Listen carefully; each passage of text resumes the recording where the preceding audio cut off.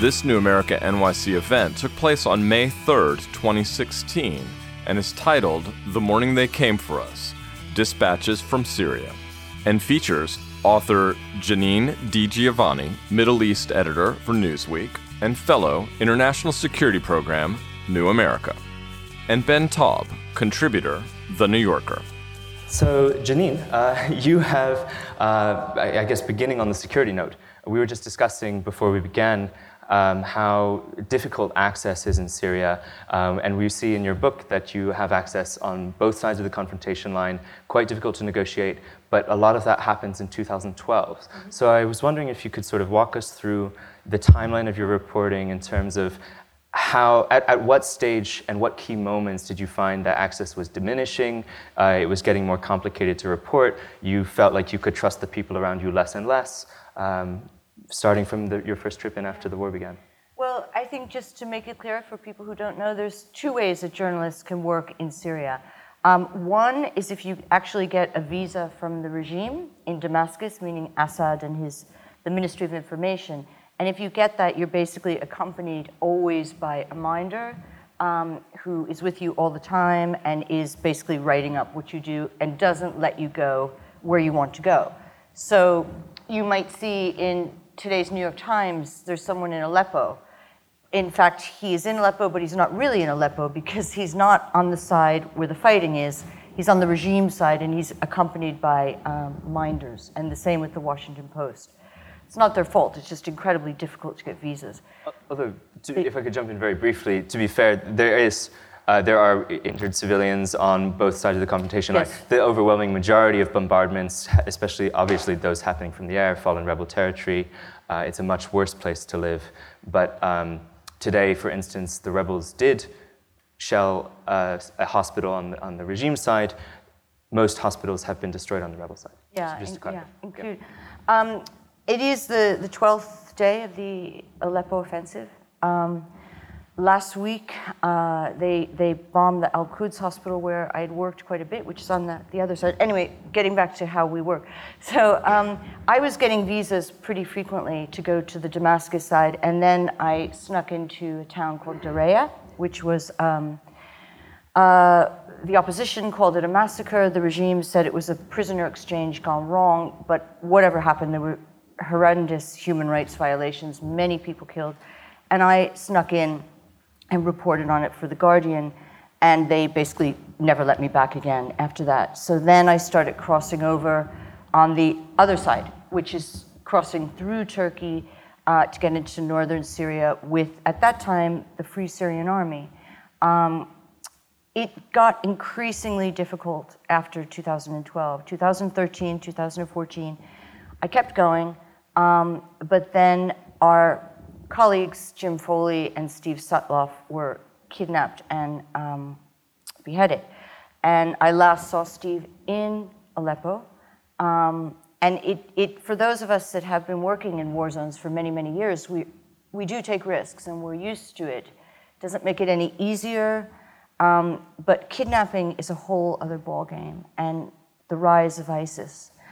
We started becoming aware of ISIS, I think, late 2012, 2013, when the checkpoints near the border crossings at Turkey, between Turkey and Syria, started changing hands, and we weren't certain which militias they were. I then continued. I took a year and I did something which is slightly unorthodox. I went to work for the UN Refugee Agency, UNHCR, on the Syria crisis in 2014 and 2015, partially because I worked with refugees for all of my career, which is more than 20 years in war zones, and also because I wanted to see it from a different perspective, a different vantage point. How did those roles intersect, and how do you find that the questions that you're asking change and the responses that you're getting change and the access that you have change, and also perhaps the motivations for some of the people who choose or don't choose to speak with you? Yeah, it's very different. Of course, the UN is a big bureaucracy, and I had a team of very talented young researchers, and what we were doing is going into the field, into the refugee camps in Jordan, Egypt, Turkey, Iraq, and Lebanon, of course. And we had to do very quantitative research on trying to find out, we were focusing very specifically on Syrian women who are alone because their husbands have either been killed back in Syria or they were sent out and their husbands are back fighting. So it was horrible, actually, and I write quite a lot about it because once they crossed the borders, you wouldn't think this would happen, but they were preyed on because they were alone sexually, not just by people in their host countries, the local people, but by other men in the camp. And many of them had a lot of children.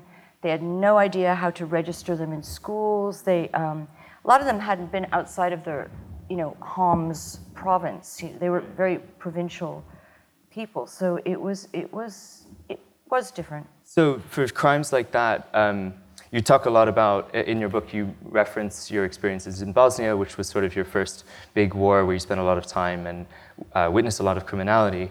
War crimes are rarely punished. The overwhelming majority of perpetrators are low-level people who don't attract the interest of the international criminal justice system. With that in mind, how did you feel? I mean, do you feel as though we're going to see a repetition of the scene that you described walking in Bosnia 20 years afterwards, and seeing that war criminals are living in the same streets as their victims? Do you see that coming out in Syria? Do you think there will be some measure of justice once the killing stops?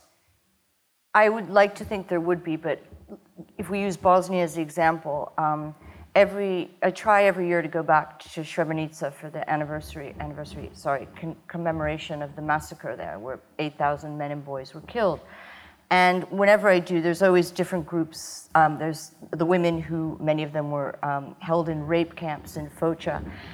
And I was talking to one of them, and she told me that the men that raped her are still in her village. She is the one who's looked at as a pariah, not them. I think there's only been 2 cases of the rape cases in Bosnia that have actually made it to The Hague. So what you said, very often these people are not the big fish, it's not the Karadzic or the Milosevic or the Assad that actually go to The Hague or Arusha or wherever the international court will be held. It's the little guys, in this case, the Shabia, the militias, which I write a lot about. Yeah, there's actually, if I could draw your attention to, there's one scene that I was, as a reader, but also as a journalist who's learning about access and interviews and conflict, caught my attention. And it's towards the beginning, and it's about you're looking for a number of women who have been raped by the Shabia, who are essentially pro-regime militiamen. Operating more or less with impunity, often perpetrating some of the most heinous crimes. Because they're not wearing uniforms, it's very difficult to pin them on any particular side. And you say in here, there's a moment where you're trying to get access to these women. And if I could read it. I tried to explain that I was not going to identify them or expose their terrible secret, and that speaking might in some way eventually bring the perpetrators to justice. That was the singular motive of the women and the men who agreed to talk to me, that the men who had done this to them would not be able to walk the streets when the war was finished with impunity. And so I was curious about, given what you'd seen in Bosnia, given that their motivation was only that these crimes would be prosecuted, why would speaking to a journalist of any sort bring some resolution to them? Well, first of all, interviewing rape victims is incredibly difficult. I did it in Bosnia, I did it in Sierra Leone, all over Africa, Rwanda. You have to, first of all, the reason I did this part of the book was that I think people tend to, if they overreact to rape and start calling it systematic rape, which is what happened. There was a report published by a group of women called Women Under Siege, and they actually wrote a report saying systematic rape happening in Syria. Well, that kind of lights up all sorts of alarm bells, and it causes all sorts of problems actually for the the various NGOs, because then people start channeling their money into rape counseling centers instead of humanitarian aid.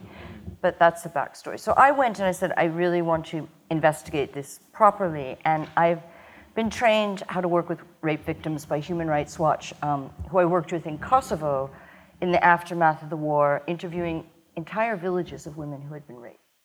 And so I have some skills and techniques in this that you have to use, and it's very difficult work. It takes probably like no doubt it's very sensitive. Takes a long time. You can't just go into a room and talk to them. And a lot of time they deny it, especially Muslim women, because if they've been touched, their husbands will never touch them again. Or if they're unmarried, like one of the women in the book, her fiance broke off the engagement. So their lives are ruined. And this is part of the motive for the rape, by the way. It's a way of destroying society. And it's also a way of clearing villages. Because if you hear that the Shabiya are coming and they're going to rape your mother and your sister, you're going to clear out. And it's used as a tactic of clearing territory. So why do they talk to me? I think that I never push people. I think if the ones who do want to, they want to in some way unburden themselves, and also they want to know that they're not alone. Because that's the whole thing. In these kind of crimes, these victims feel so isolated and so guilty that they've done something to bring this on themselves. And of course, they haven't. And I think for me, the most painful thing is interviewing torture victims and rape victims. Yeah, certainly. No doubt, one of the most sensitive and painful experiences for everyone involved, especially those recounting them from personal experience. Although I was just struck by the line that speaking might bring the perpetrators to justice, because I've spent a long period of many months working with criminal justice investigators on a story where they were collecting documents that prove individual criminal culpability that actually can be used for prosecution, but accounts where the victim is anonymous. As the UN reports do. The victim is anonymous, the perpetrator is not named. It's very hard to see how that can actually bring any justice at all. Maybe some sense of relief. It's the hope that it might. I think it's the hope that I think that they have to live with something, knowing that this terrible thing that happened to them is not going to just fade into nothingness, And I think that's the whole issue also with anyone that's affected by war, for refugees, for people that have lost their homes. It's that the hope that there will be some kind of retribution. Maybe not redemption, but retribution. And so I think they have to, not many people, as you know, believe in the justice system. Certainly. And especially, The Hague was always a big joke, even during the war in Bosnia. No one believed in it. But there is some sense that, they have to receive some kind of payback for what's happened to them. In fact, with regards to payback, there's a section where you're talking to people on the regime side, civilians on the regime side, who have this fear that even though they may not support the government overtly and wouldn't necessarily mind if Assad were to transition power to someone else, they have this tremendous fear that if the opposition takes over, often these are religious minorities, that retribution that you speak of will be carried out in terms of massacres among them. First of all, do you assess that this is a realistic scenario? And second of all, how can a society move forward when there is such calls for retribution for crimes committed in plain sight? Well, if we're going back to the Bosnia model again, just because, and I hate to compare wars, but there are so many parallels for me and so many similarities in both, largely that there are so many horrific attacks against civilians, deliberate attacks against civilians. Bosnia was, the Dayton Peace Accords, which ended the war in Bosnia, basically froze front lines. And so therefore, the perpetrators were rewarded with the land that they had taken. And it more or less polarized the sectarian divisions in a way that, for me, weren't much more than they were before the war. But what it also did is I think it gave a sense to a lot of people that they weren't going to, great bitterness. I go back to Bosnia a lot. And there's this sense that these terrible things happened, and the people that did them, as you said, they're walking around on the streets, they're having picnics. I mean, Radovan Karadzic, who was the architect of the destruction, the leader of the Bosnian Serbs, was wandering around Serbia for years and years before they finally caught him. And it must be said, some of us do believe that deals were made during the Dayton Peace Accords to let these guys go, to let Milosevic, who was the president of Serbia, to let them go, to let them remain untouched. Deals If you don't between... mind, if you could clarify, is there evidence of that, or is that a widely understood? It's more or less. No, is it clarified? I mean, it's more or less believed that during the negotiations at Dayton, the French, the Brits, and the Americans, to some extent, basically said, okay, if you sign and if you do this, then we'll turn a blind eye. But there's no proof that's known or public there was at this actually, point. do you know it? There was a whistleblower recently who came forth with some documents about Milosevic. Got it. If we could, I'll shift. Sorry, back into the process of reporting, since we've been talking about some of the complications with confrontation lines. I was curious. There's a lot of passages where you have very vivid and long conversations and quotes, and I was wondering if when you're working in these areas, do you record everything, and if so, is that a security concern as you're shifting between confrontation lines, especially given that, as you were saying, if you're anywhere near government territory, you're going to have a minder. Are they going to review your tapes? Do you choose not to tape and instead approximate the conversation from memory? Like, how do you go about navigating basically accuracy and security when it comes down to direct quotes? Yeah, no, I don't use recorders because it would break. I mean, the people that if I'm interviewing a head of state, then I might use my iPhone or something. But in this case, I'm talking to very frightened people who are risking a lot to talk to me, and it's usually a situation that we're sitting on the ground in the woods somewhere or something, a strange place. So I take very careful notes, and then when I get to a quiet place, then I go through them, and if I can, most of the names here have obviously been changed. I always say to them first, can I use your name or do you want me to change it? And most of them say, you've got to change your name and the identity. And I learned a really painful lesson in Kosovo about this, whereas it's a terrible story, actually. My fixer, a fixer is someone that journalists use on the ground to translate for them and to help facilitate, help us get around. And it was a young Kosovo Albanian girl who had survived a terrible attack in Pristina where everyone in the cafe had been killed except for her. So Human Rights Watch had been using her, and then they said, she's great, use her. And she arrived to work with me on this rape project about this entire village that had been raped. And she was covered in shrapnel, and I said, are you sure you can do this? And she said, absolutely, this is my country, I want to do it. So we spent nearly 2 months talking to these women, great lengths, documenting it, and she started getting stranger and stranger and stranger. And it turned out, to make a very long story short, she herself had been gang raped brutally after the war, and she had a complete psychotic breakdown. And I asked her if I could write her story, and she said yes. And I changed her name, and I tried to change locations. But it was published in the Times of London, my newspaper, and the Albanian daily paper, Coeditore, took it, translated it, and ran it in Pristina, where everyone knows each other, so everyone knew it was her. That's actually a question I had for you as well, which is about... It was a horrible lesson to learn. Yeah.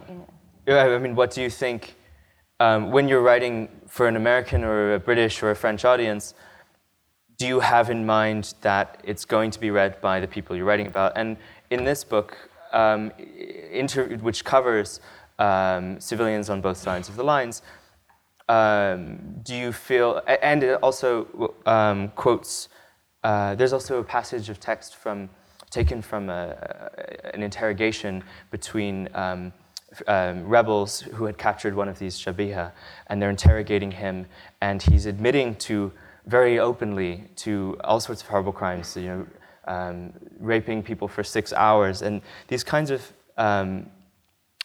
things that I was wondering do you think everybody in the book, were they to read the book, what would be their reaction if it were translated into Arabic and every single person who's in it got a copy? How do you think that the reactions would vary? It's difficult, but I think that you have to tell the truth, but you have to be incredibly careful. And there's this one character, which you know about, Hassan, who was a torture victim, and it's the most horrific. I've been documenting torture for many, many years. This is probably the worst case I've ever heard, where he was captured, and I don't want to give too much away, but basically he was operated on without anesthetic, and organs were removed. I mean, it's horrible, and then tossed away for dead.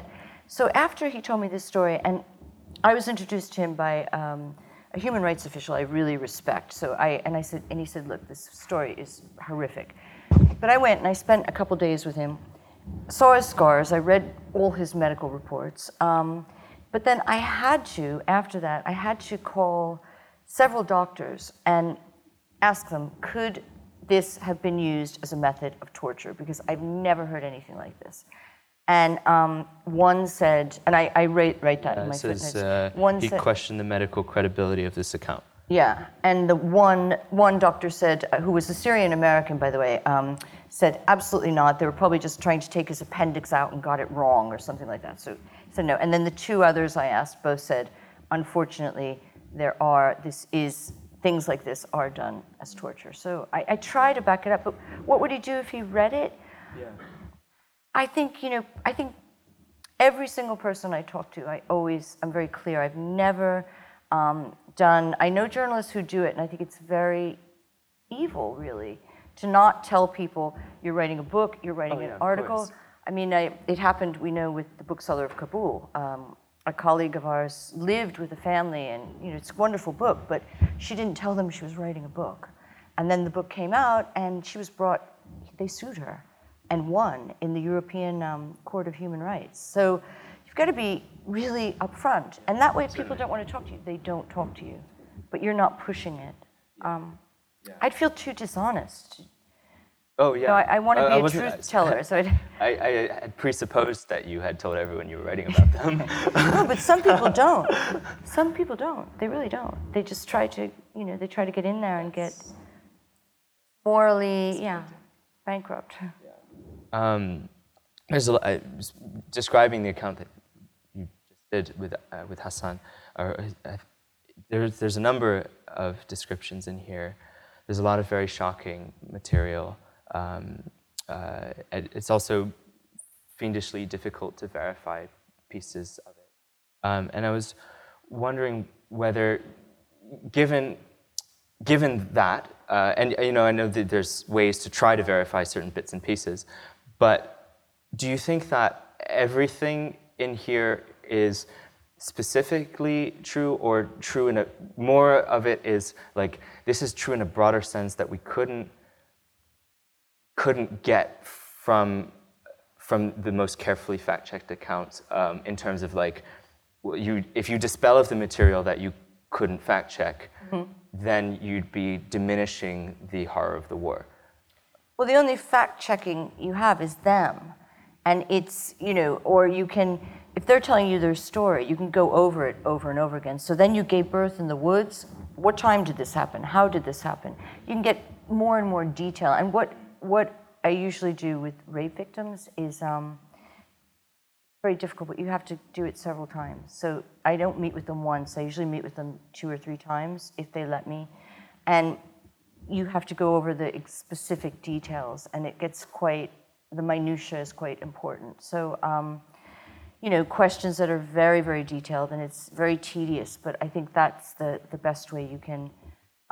But sometimes journalists have to make calls. I mean, I was in Chechnya when Grozny fell, and fell to Russian forces, and it was horrific bombardment.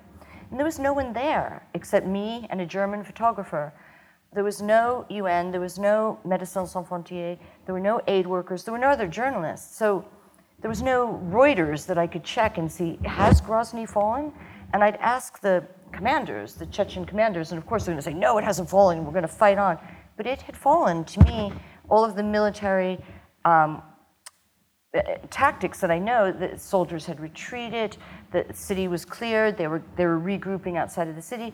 So I called my editor in London on the satellite phone and said, he said, has it fallen? And I said, I don't know. And he said, we need to make a call right now. Has it fallen or hasn't it? And I said, it's fallen. And the huge headline the next day was, Grozny falls to Russian forces. And thank God I was right. But it could have gone the other way, because I had no one to check it with. Right? And sometimes you do have to make calls. And luckily, I'm not a news reporter. I'm a long format investigation. That's what I do. So I do have the time to go to various people and say, look, does this sound right to you? And something isn't.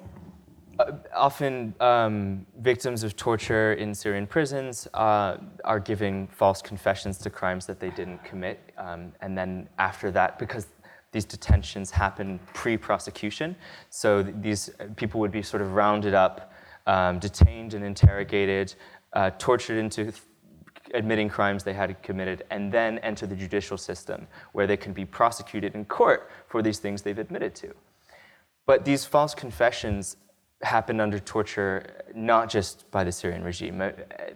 Rebels torture their prisoners of war, execute their prisoners of war with unknown frequency, but likely to the same ratio as the regime does.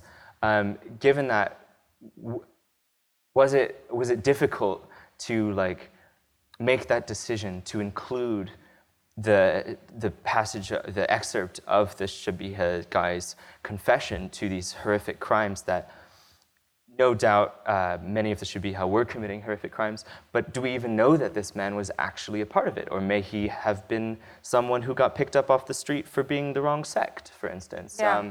What was that decision I like? think I wanted to include this long transcript because I think I wanted to give a sense of what does happen. He was captured, he was questioned, but it's up to the reader then. I think I give enough balance in the book, which I was very, very careful to do.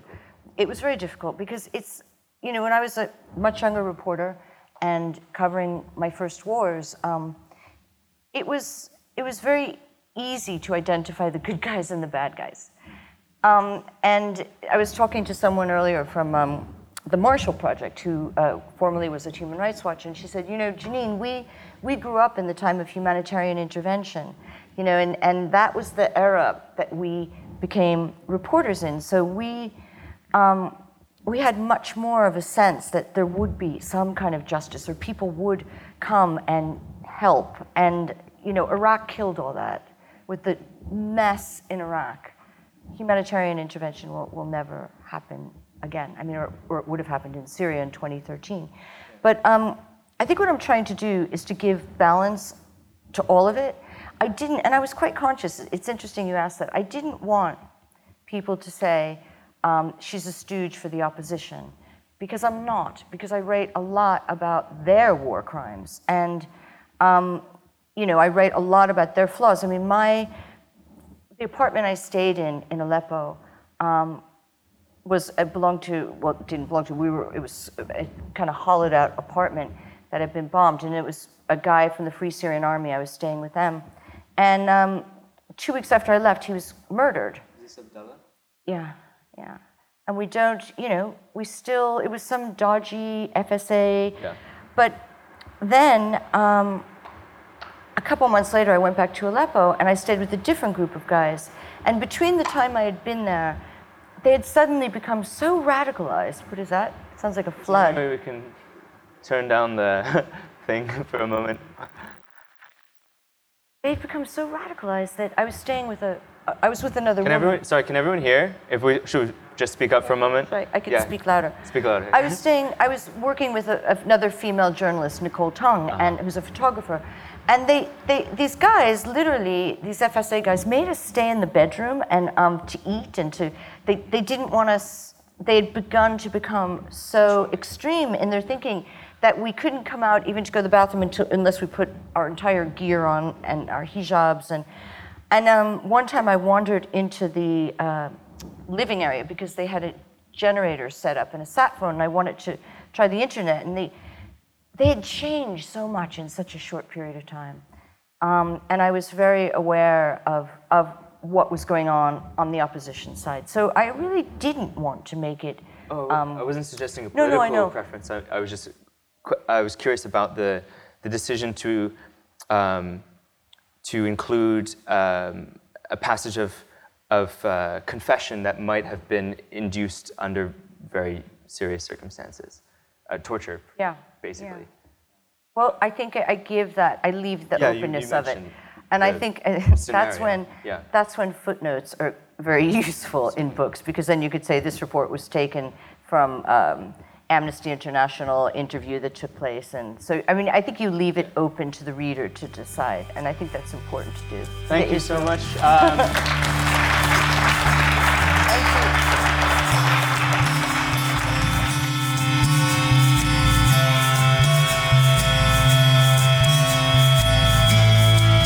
Thank you for listening to this New America NYC podcast. This recording carries a Creative Commons 4.0 international license. To learn more about New America, please visit us at newamerica.org.